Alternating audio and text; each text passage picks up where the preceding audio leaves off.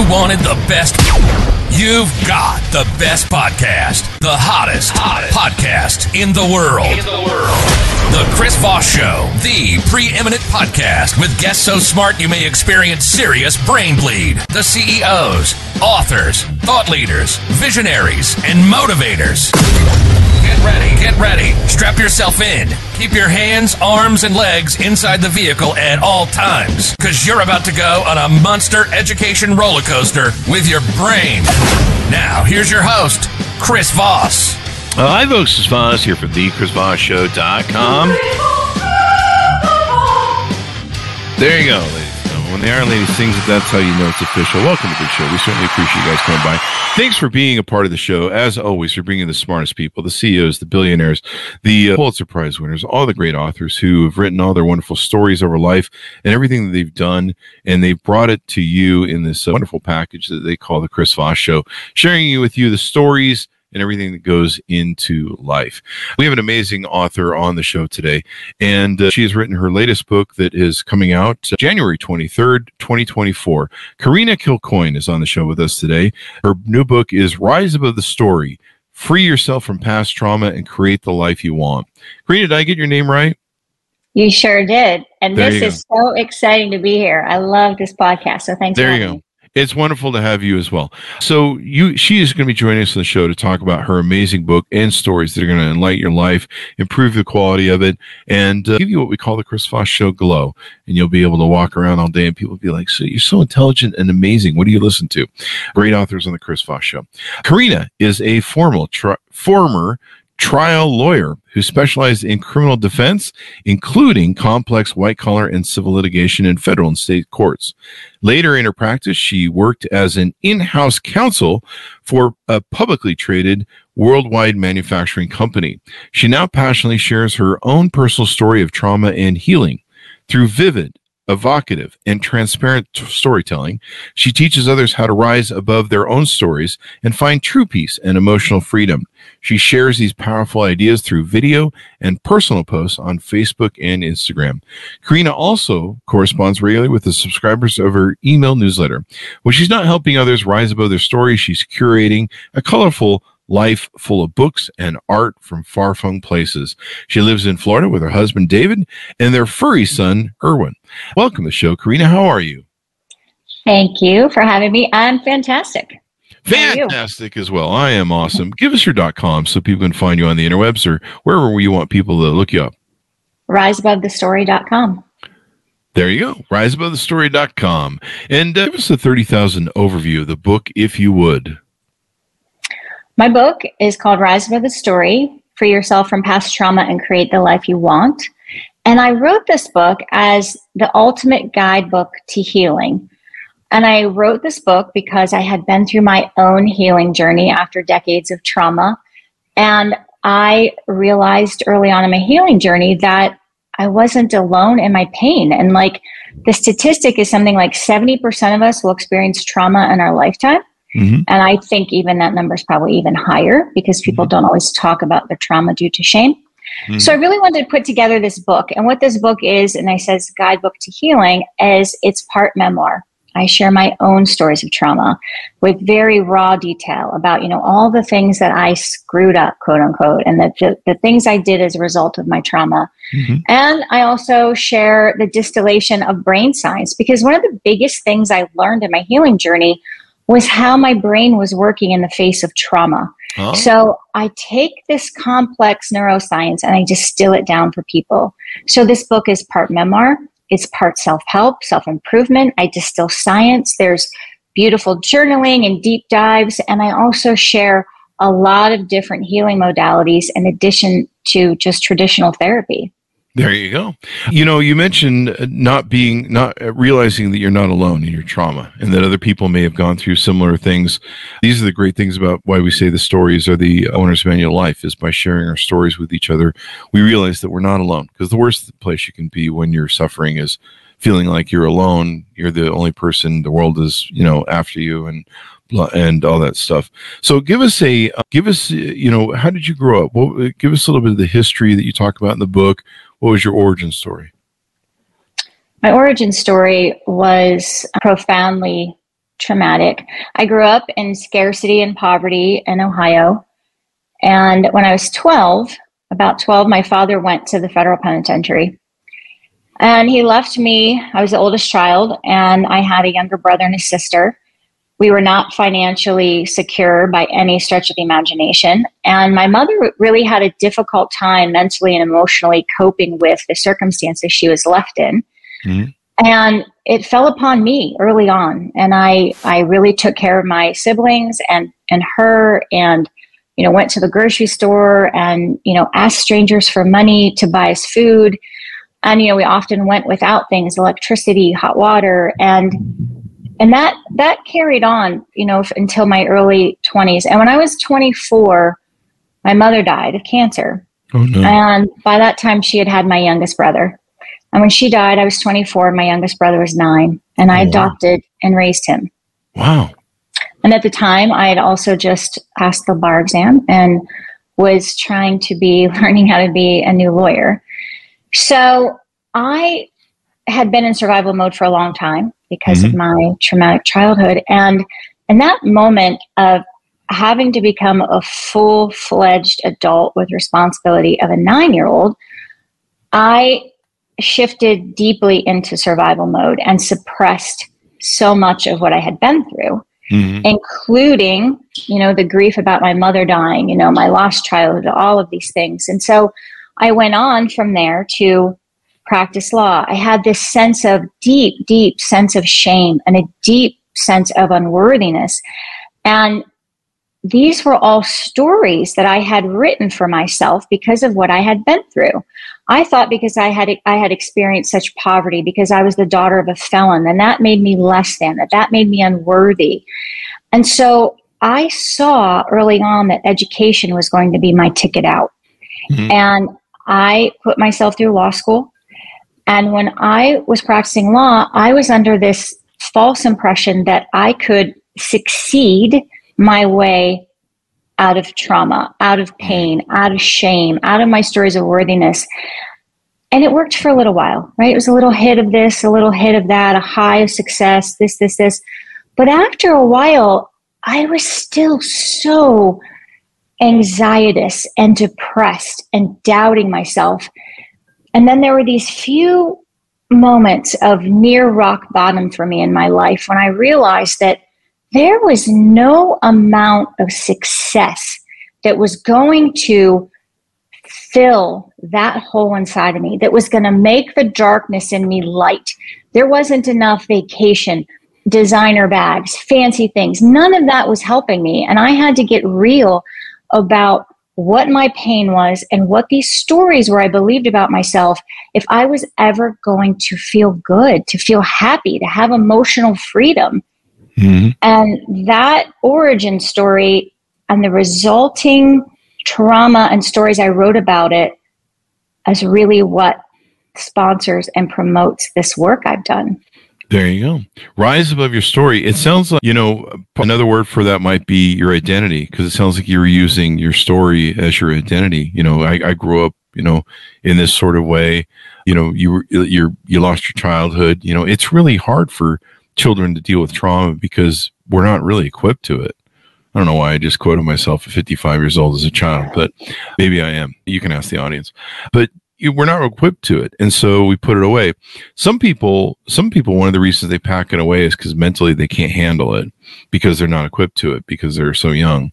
And then we had someone on the show one time that talked about the reason you finally get around to healing your trauma when you're 40s, 50s, and later in life is because your brain kind of goes, I think that they've developed enough where we can hand this back to them and say, hey, maybe you should fix this crap. So I don't know if that's true or not, but it's interesting. But yeah, dealing with your identity and kind of how you're passing through things. Was there a breaking point for you? Was there a point where an epiphany moment where you just went, okay, enough? Yeah, I had two of those moments, and I'm sure there are people out there listening who have had this experience where you know enough and you feel enough and you say something's not right, and an inkling like this could be better, and so you have this sense of, okay, I'm gonna do something. I'm gonna go to therapy. So the first moment I had that was in my mid 30s, and I was in a very dysfunctional relationship, romantic relationship. And when it ended, it felt like the world had stopped for me. And it really gave me great pause to say, why was I choosing these types of relationships? Mm-hmm. And a lot of that went back to, as we often experience, right? We choose relationships based on what we're familiar with, what we witnessed growing up, mm-hmm. and what we believe about ourselves. Mm-hmm. And so that was really the first foray into deep healing, where I had to really unearth this pain from my childhood and the violence I witnessed and the domestic violence I saw and some other things that really impacted me. And for me to say, who I was choosing in relationships and examine that and learn how to be alone and be comfortable being alone and learning to value myself. That was a big foray. And then when I got to this level of healing at that point, when I realized I had this subconscious addiction to chaos, emotional chaos, and it felt rewarding to me in a certain way. When I realized that and I started working through it, I felt, oh, I'm better. I got this, right? Yeah. And then I stopped, because I felt like that's enough. And then it was about 6-7 years later, I had this beautiful golden retriever, and he was my first real experience with unconditional love. And any dog or cat lover out there, animal lover out there, knows exactly what I'm talking about. And I did not train this dog for this, and I did not expect this or understand this, but he really became my emotional support dog. So when I was having anxiety or depression or whatever, he would comfort me and console me. And I loved this dog like no other. And he was 7 years old, and he was diagnosed with cancer. Oh, no. A terrible, terrible form of cancer. And I realized during his treatments that he was sick and dying almost 20 years to the day that my mother died of cancer. Oh. And so when this was going on for like a month, I was having all these flashbacks and all these thoughts about my mother and my childhood and all these things I had never processed.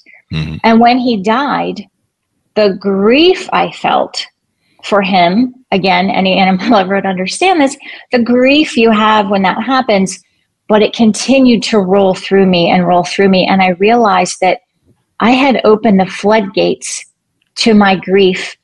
And I was in this space where it felt safe to finally let it out. And I started grieving my mother and my childhood. And that, which was about now 8 years ago, was really when I started this big, gargantuan journey into my healing and my research and trying everything I could figure out and things I read about, because I really needed to understand why all those years later, like you talked about, right? Being in your 40s and 50s, and now all of a sudden it like comes out and it's time to deal with it. And I wanted to understand how to finally do it. Mm-hmm. There you go. So how can we rise above these stories of abandonment, worthlessness, and shame and allow ourselves to heal? What were some of the techniques that you use, that you espouse in the book? I break the book down into 3 steps, and the healing into 3 steps, because when I went back and really thought about all the different therapies I tried and things I did, that's really how it played out for me, was three big moments and 3 big steps. So the first one I'd say is acknowledging the story you're telling yourself. And that's all about self-awareness, because I think a lot of times when we're struggling with pain, we just keep going on and thinking like, oh, this is what life is, and I'm supposed to take it on the chin, and nobody really wants to hear my sad stories. And this self-awareness of, I am in pain, I did experience something, and I have written a story about it. That self-awareness and understanding how your brain works in the face of trauma that is trying to keep you safe. So it writes these limiting stories for you about, oh, don't do that, somebody might not like you. Oh, don't do that, they won't love you back. Oh, I wouldn't do that. I wouldn't follow that dream because that's silly. I mean, you're not good at that anyway, right? These kinds of stories. So the self-awareness of what is happening in your brain. I also felt like when I started to objectively look at my trauma, what happened to me, what I went through, and the story I wrote about it, that was really impactful because it let me see that I was looking at things from victim mode, right? When I started to look at it like, wow, this is interesting. So yes, my father went to prison, factual. Because he went to prison, I wrote this story that I was unworthy and undeserving, right? So I started to see things through a more objective lens, helped me shift out of victim mode.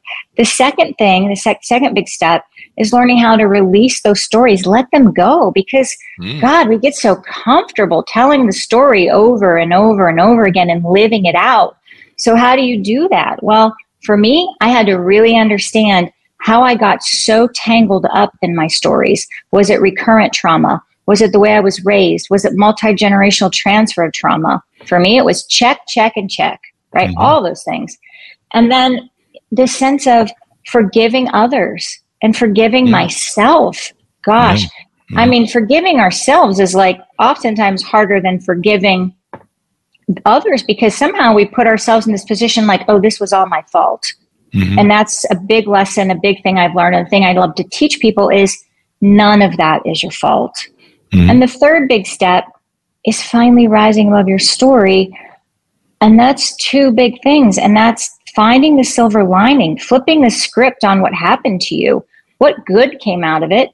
And the biggest thing of all, and the most powerful thing anyone can do is finally tap into self-love, learning how to unconditionally love yourself is something that is so powerful and needed if you're going to heal.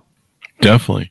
And you've got to, you got to realize that, yeah, these things happen to you as a child, but they don't have to be your story. They don't have to be your identity. You can change your story. That's the beauty of life. Sometimes I get sick of my life and I want to do something different. I don't like this story anymore.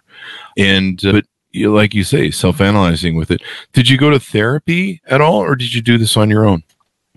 No, I went to therapy. I went to traditional therapy. I also share in the book a lot of other things that I have done. I'm a big believer in breath work. Yeah, so for me, my healing journey, and I feel like a lot of people too, when you go through trauma, you can develop an oversensitive, overexerted nervous system, right? I call it kind of Chicken Little mode. We're always like, oh, what? Yeah, the sky is falling. Everything bad's going to happen to me. And it's just, right? I lived in that for years. And it's like, truly, it's just your nervous system's in overdrive because you lived through some serious stuff that, made you feel like that. So for me, this journey was, asking what I did. It was also very physical and mental and emotional. So, I started yoga and meditating and, like I said, breath work, sauna work, hypnotherapy. Some people love that. It works for them. So in the book, I share a lot of the different modalities, EMDR, all these things about, and, kind of give the background of what they are and a few pros and cons, and maybe it's for you, maybe it's not. But I feel like healing can often be, and that's why this is a guidebook, it's like, here's a menu. It's like dim sum, try a little this, pick a little of that. It's not the same for everybody, but here's what works for me, and here's what some options are. There you go. Trauma sometimes is not only emotional, but it finds its way into the body. It can cause cancer, I think, in my opinion. There's different ways that it can hold itself in the body, and learning discipline, learning breath work, or doing yoga, especially things that make you feel healed, and you're starting to care for yourself as well and take care of this being instead of abusing them. There's so many people that they grow up in these chaotic, traumatized childhoods, and they see these relationships, and they form their basis for relationships off of that, and so they're constantly they don't. It's really weird how they don't feel comfortable in like a healthy relationship. They have to have the chaos, and if they can't find it, they'll create it or find someone who's really good at chaos. But you're like, wait, you feel comfortable in chaos? Like, how does that work? But it's just how it goes. But I like how you have these different techniques. The Chicken Little mode, I think I've seen some people online on Facebook where just every other post is like, this guy is falling every day, and you're just like, honey, get some help. You're talking about why the brain is a master storyteller and how to elevate your thoughts from the emotional brain to the thinking brain. Tell us about that. Yeah, so I read a lot of the books, right, when I was in my healing journey. Some of the most brilliant minds have put together wonderful books about trauma and what your brain does in the face of trauma. And it is so crucial to understand. So in Rise Above the Story, I wanted people to understand that. So I broke it down so simple because the brain science is so super complex, and quite honestly, it can be kind of boring, right? I really want to know all that. But it's so important. So there's one chapter about it in the book, and what it is like, I break it down to there's two parts of your brain, your emotional brain and your thinking brain. Your emotional brain is really not thinking at all. It's like autopilot, right? It's your heartbeat, it's your temperature, it's your blood pressure, it's all these things. It's your fight or flight response. It's when your body feels like it's in danger, boom, your nervous system goes into fight or flight. And so then there's the thinking brain, and the thinking brain is the part of your brain that develops later in life, and actually doesn't fully develop, usually like your mid-20s. And that's your cortex, your frontal cortex, your prefrontal cortex. But really what it is it's where the big guys are, right? The thinking guys, the self-compassion, the empathy, the self-awareness. So what you want to do is you want to understand the two parts of your brain. And in a normal childhood, in a normal life development, those two parts of your brain are supposed to integrate. And they're supposed to send information back and forth so that you don't end up in Chicken Little mode, right? Because then what will happen is, okay, danger happens, trauma happens. Sometimes your emotional brain can go rogue and it doesn't send the information upstairs, right? So it's important to understand you have two parts of your brain. It's important to understand how to tap into self-awareness, how to wait. Let's really think about what's happening here. Objectivity. Am I really in danger? What's really going on here? Right? Analyzing it, being a little more up here about it, right? High level thinking about it. And that's really what I like to teach people is you can understand the difference of where you are if you learn how to tune into it and you understand how your brain works in the face of trauma. There you go.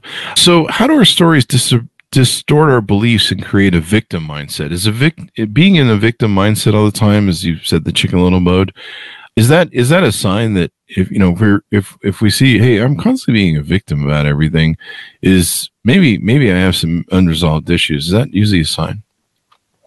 Yeah, I think so. Because what happens is, what I've seen and what I've witnessed myself is that it's that story in your brain that makes you feel unworthy, right? And so what your brain tries to do is it tries to make that. It looks for evidence, right? To reaffirm. And victim mode is that. It is reaffirming your lack of worth, your perceived lack of worth, your, all these things. So victim mode, and as a criminal defense lawyer, I explain it like this. There is in any situation a perpetrator and a victim, typically, right? In a criminal case. And yes, there is a moment where you can be a victim in some sense of violence, in some sense of trauma, of course, right? In that situation, yes, I was as well. But here's where we switch it. Here's where we flip the script, Chris. It's like, then you step out of it and you step into your own power and you go, you know what? But I don't choose that anymore. I don't want to be that victim. I want to be empowered, and I want to understand that I don't want to be this person anymore. I don't want to have this story anymore. So it's about letting go of that. And a lot of that also, I think, dovetails nicely into forgiveness. Right? I think a lot of times people who carry around this victim thing are, oh, well, look at me. This happened to me, and how awful is this other person? Right? So I think if it's like you understand that you can empower yourself and you have the power, you need to reclaim it. And then you say, oh, and also, is there forgiveness work that I can do around the situation?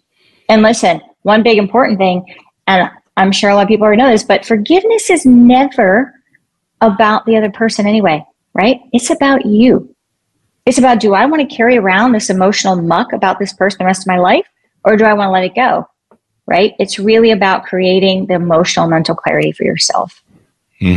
There you go. Forgiveness is so important because I think that's a huge part of the process. And then you talk about self-love being one of the final and most important parts of the journey. Yeah. I mean, because here's the truth.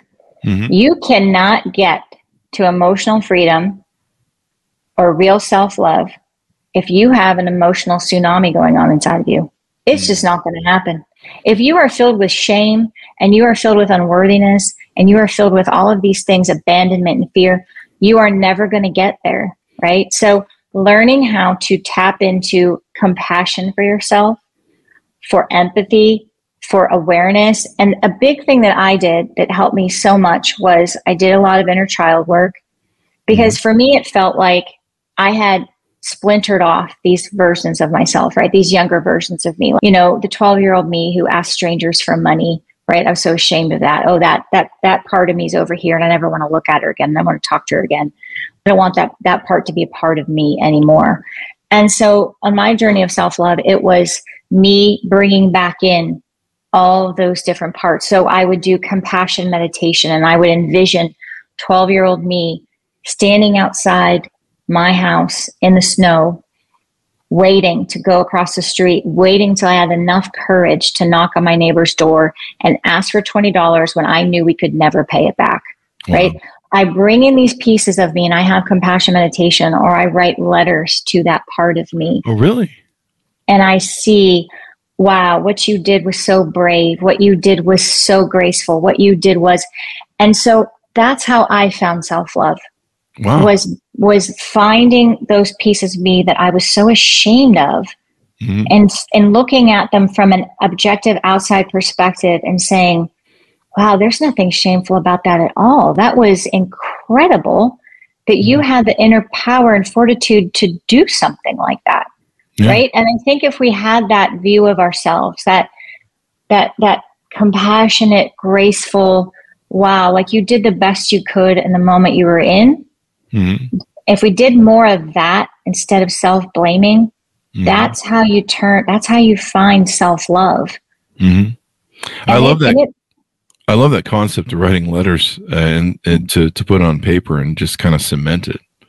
Yeah, it's really powerful, actually. And like I said, it was a big part of it. And I also found that the more I did it, the more it would come up. Wow. Right. Yeah. There you go. You know, there's the world is filled, you know, and people love stories of the phoenix rising from the ashes. People love stories of overcoming adversity, you know, tragedies that happen in life and people that come above it. And I think that's why stories are so great, and call them the owner's manual to life, because you know, everybody goes through hard times. I don't think there's anybody in this life that doesn't have some sort of hard time or some sort of complication or some sort of challenge that's put before them. Life is a survival game. The universe is a survival game. And those things make us grow and make us better if we can utilize them in the kind of the way that you've talked about, where instead of, you know, staying in the victim mindset, we go, how can I take this moment, what happened to me, and turn it into something that's empowering? And, you know, you probably found that maybe a lot of those things of you stepping forth and being that brave little girl and taking care of the family, having to kind of be the dad of the family, if you will, raising your siblings and stuff, you know, yeah, maybe you lost your childhood, but it is what it is. But it probably helped shape you maybe as a better attorney, as a better professional. Maybe it shaped you more in your life, and you can kind of appreciate more of the things that you know, help make you become. Some people can look at their trauma and go, I might be a better person because of it. I mean, it happened. Maybe I'd be less of a person if it didn't. But there's so many stories through the arc of time and humanity where people have survived tragedies and gone on to do amazing, wonderful things and usually inspire and motivate the world to be better. So I think what you're telling people to do is so important. You're giving them a roadmap to get out of that. Yeah, absolutely. And it's just brilliant the way you put that, because it's so true that setbacks, right? People say, oh, I've had a setback. And I think you're right that when you've been through trauma and you've been through this journey of what did it really mean, and what did I get out of it, and who was I on the other side of it, and who am I now with this perspective? Where I come with things now is I don't see things as setbacks. I see them as opportunities to rise even higher. Oh, there's something else in here for me to learn. What is it? What am I supposed to know right now that I missed before? And I also find that I used to be very scared and fearful of what I didn't know. Right? Like, oh, I don't know that, in my career. Oh, I don't know that. And that would, scare me. And now I've gotten to the other side of healing where I have this authentic, deep love for myself and this compassion. I am no longer afraid of what I don't know. I love what I don't know. Teach me something. Like, oh, I'm so glad to meet you. You just taught me something, right? Like there's this whole different view you have about life and your life and the world when you can come from a place of, I don't see anything as a setback. I see it as an opportunity. There you go. Yeah. In Stoicism, there's a great quote I pulled up here from Marcus Aurelius.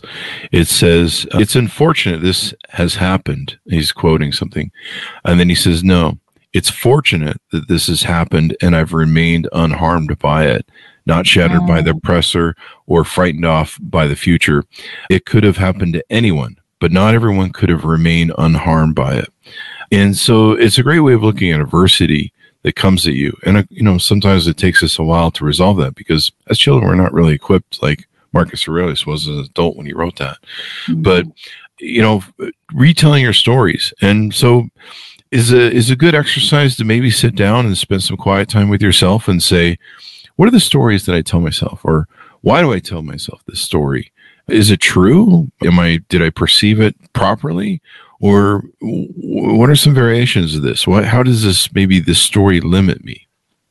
Yeah, absolutely. And that's the most crucial initial part of healing is that exactly what you're talking about, is this acknowledging it and this becoming aware of, and, let me really explore this.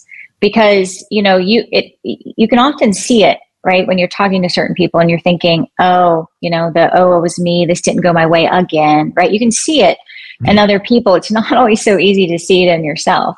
So there's, I share a lot of these exercises. I'll always in the chapters in the book, you'll find them everywhere. But in the beginning, especially where I'm really having the reader dive into this idea of there's a lot for me to uncover and acknowledge and work through and understand about being honest with myself about what is this frame that I have put around this story? What is this narrative that I have created about me or about my life and what happened or what I went through?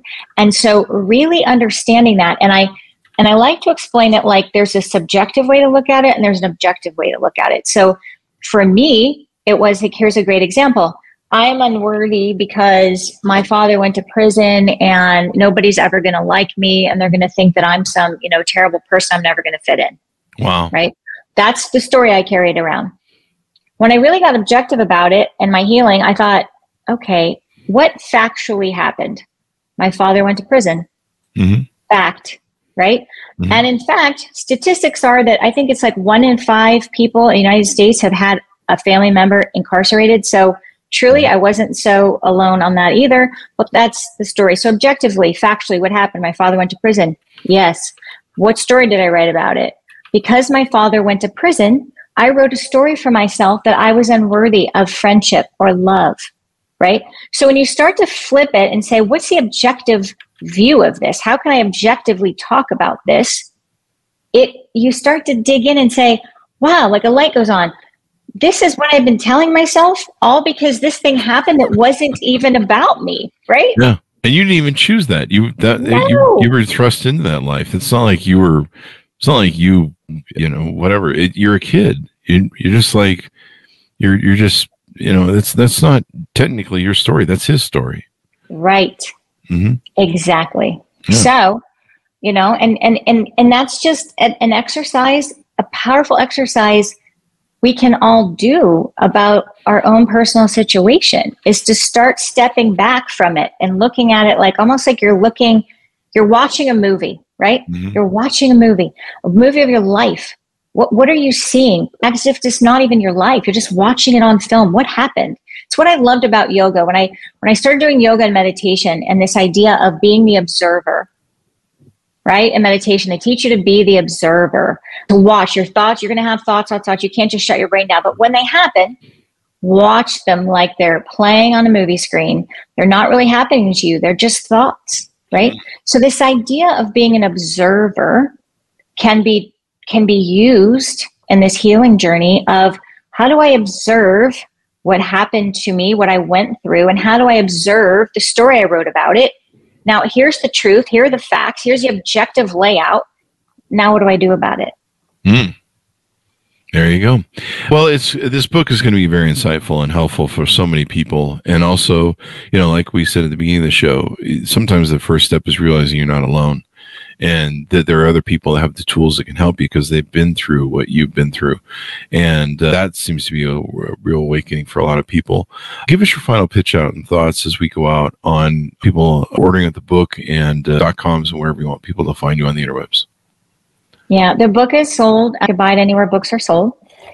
And you'll find me you can read more about the book, more about me on my website, which is riseabovethestory.com.